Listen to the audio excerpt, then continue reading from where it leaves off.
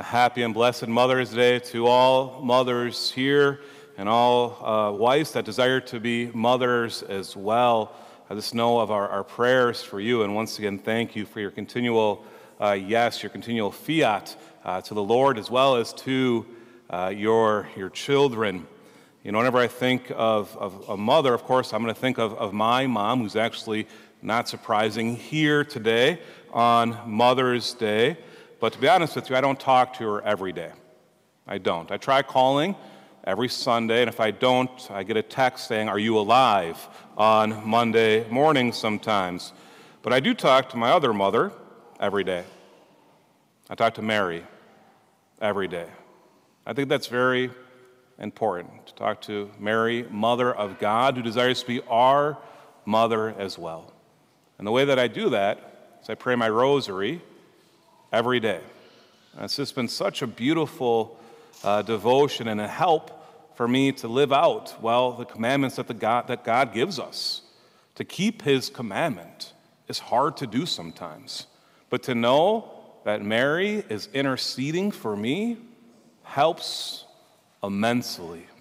Of course, we think of the month of May as Mary's month, and one of the reasons is because yesterday we celebrated the memorial of Our Lady of Fatima.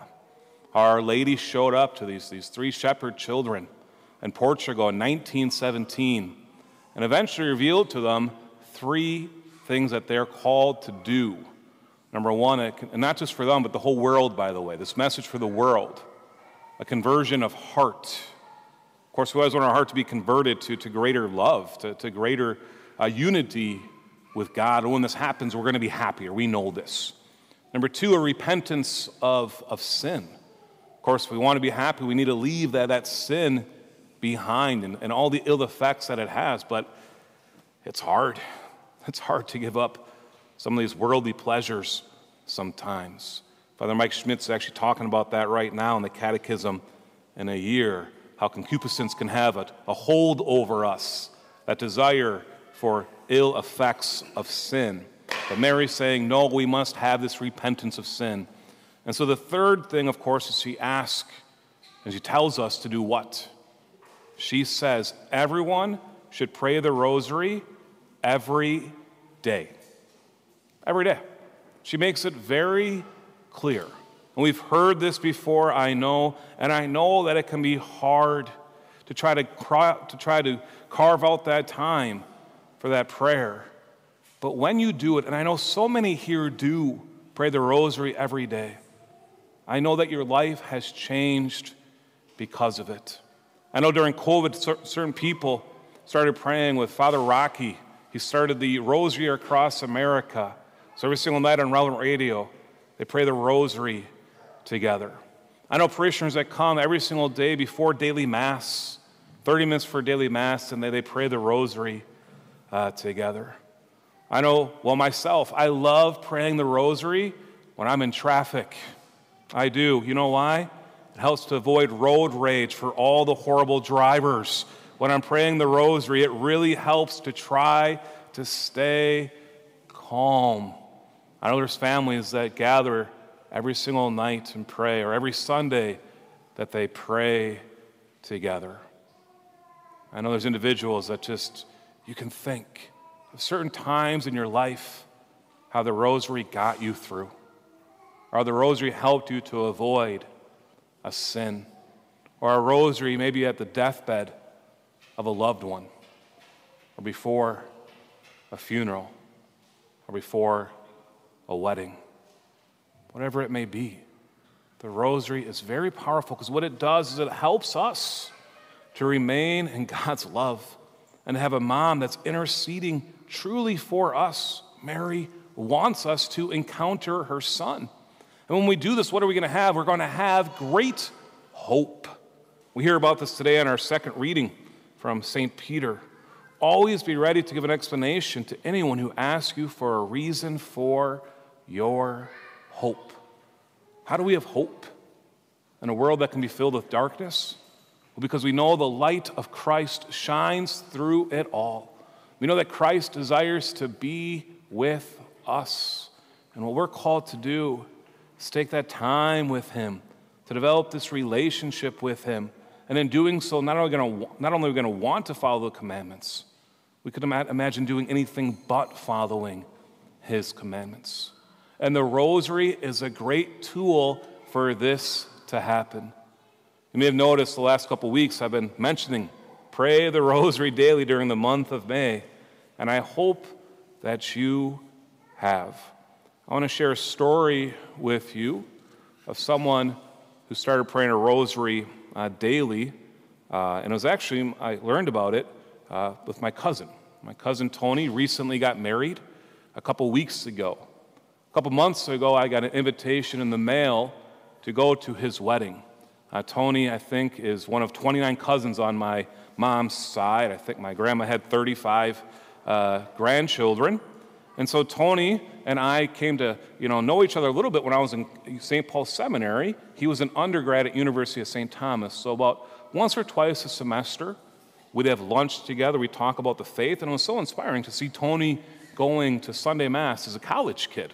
We know that doesn't always happen. It should happen, but it doesn't always.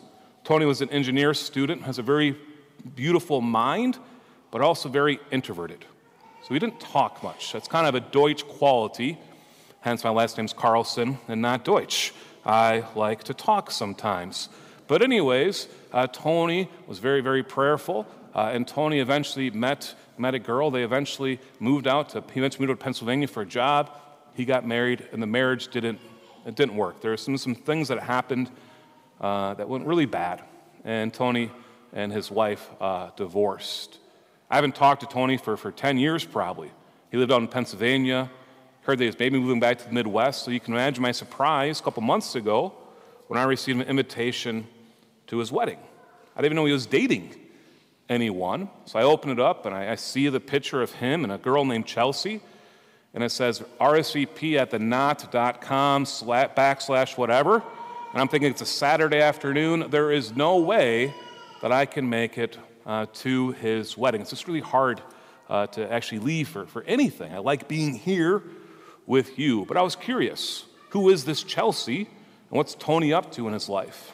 So the beautiful thing about theknot.com is it usually has a section on there, as you know maybe, that says our story and how we met. That is a beautiful gift for priests, by the way, because it really helps with homily prep for the weddings, all right? So if you're engaged, make sure to have that, all right? And also other people, all right? So, of course, I was curious, and I wanted to let them know I probably can't make it to the wedding, but I wanted to click on our story. And even how they met shows you how little game my cousin Tony has. On March 25th, 2022, they met on a website called eHarmony. And sure enough, Tony's first message went like this. Hi, Chelsea. Cute smile. That is fun that you have a nephew. I have 3 nieces. That was his whole message. Somehow that won her over. I'm guessing they went in more details after that. So there's their first time encountering each other through a website. But soon after, on April 2nd, was actually Good Friday, they went on their first date, and he brought flowers. Tony actually lives in Western Wisconsin. Chelsea lived in St. Cloud all the way till the marriage date. So Tony went to St. Cloud and went on a date with her and went to a Good Friday service, I believe. April 23rd, it says, more flowers. May 23rd, they get their first picture together. Tony, I believe, is 37, 38 years old now, and he still rides dirt bikes, and she still fell in love with him somehow. But the first picture, of course, is with her and Tony in his dirt bike, outfit and his helmet, smiling, and that was their first picture. May 30th, more flowers with an I love you. You can tell that they're taking this relationship seriously. But then I saw something I've never seen on the knot before. It was a picture of a rosary. July 21st, 2022. First daily rosary together. And it stopped me in my tracks. I thought, I've never seen this before. And it got me curious. And so I called my mom and I said, Mom, who's this Chelsea lady? She must be Catholic and everything else. And I asked my mom for Tony's number. And so I gave Tony a call, and he still had my number. I didn't have his. And I called him and I said, Tony, congratulations on the engagement. It looks like you met a beautiful lady.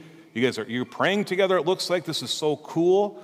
Tell me more about this prayer. Like you said, you prayed a rosary together. That's cool. He goes, no, Father Alex. We've prayed a rosary together every single day since July 21st. I said, how is that possible, Tony? You live in western Wisconsin. She lives in St. Cloud. How do you do that? He goes, yeah, we only see each other like once every 2 weeks. But every night on the phone, either over the phone or on FaceTime, we pray our rosary together. I said, why? Like, not like why in a bad way, but like, why? What motivated you to do this? And he goes, I don't know, it just really helped our relationship. And to know that Mary was interceding for us. And we couldn't imagine not praying a rosary together anymore.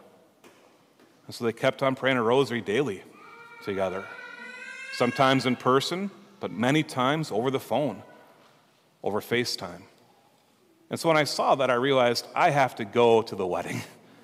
This is something I've never really seen before. And just to see how Tony was able to, have a broken heart be fixed. We can be very honest about this. But in the same sense, put himself out there again because he knows what the point of marriage is. It's to help one another encounter Christ. It's to help one another to get to heaven. It's to help to one another to keep the commandments of God. And so on April 29th, Tony and Chelsea got married at the St. Cloud Cathedral. I was able to celebrate the Mass, which means I kind of sat in the corner, praying very reverently, but able to see the love that the two had together. It's a very simple, beautiful ceremony, beautiful Mass. They had a great devotion to Mary at the end, where everyone brought flowers up to Mary. And at the very simple reception, I was able to talk to the bride and groom. That doesn't always happen. I was able to talk to Tony and Chelsea eventually wandered off to go talk to someone else. And I said, Tony, I'm so glad I could be here. I'm going to ask you a question. Have you prayed your rosary yet today? He goes, no. We do it in the evening, Father. We do it in the evening, Father. He's like, we'll do it tonight. There's no doubt about it. We'll be praying our rosary together. There's just something about that just really hit me. If here's this couple coming together, but coming together with obviously Christ at the center, but Mary interceding for them as well. I know that life is busy. I know that life can be difficulty. I know that marriage can be difficult. I know that being a mother can be extremely difficult. I've put my mom through a lot. But I put my other mom even through more. And she's always been there for me, interceding for me, helping me to try to stay, to keep following the commandments. We go back to Our Lady of Fatima. She doesn't say, try to pray a rosary every day or when you think about it. She says, pray a rosary every day.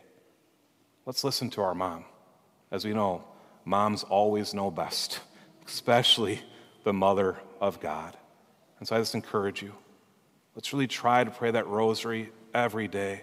Find a time, either as a family, as an individual, in your car, wherever it may be. And when you do, it's truly going to change your relationship with other people, your relationship with God. And this is the hope that you're going to have, because you know that Christ's light is going to shine even greater when we find that room for Him. Our Lady of Fatima,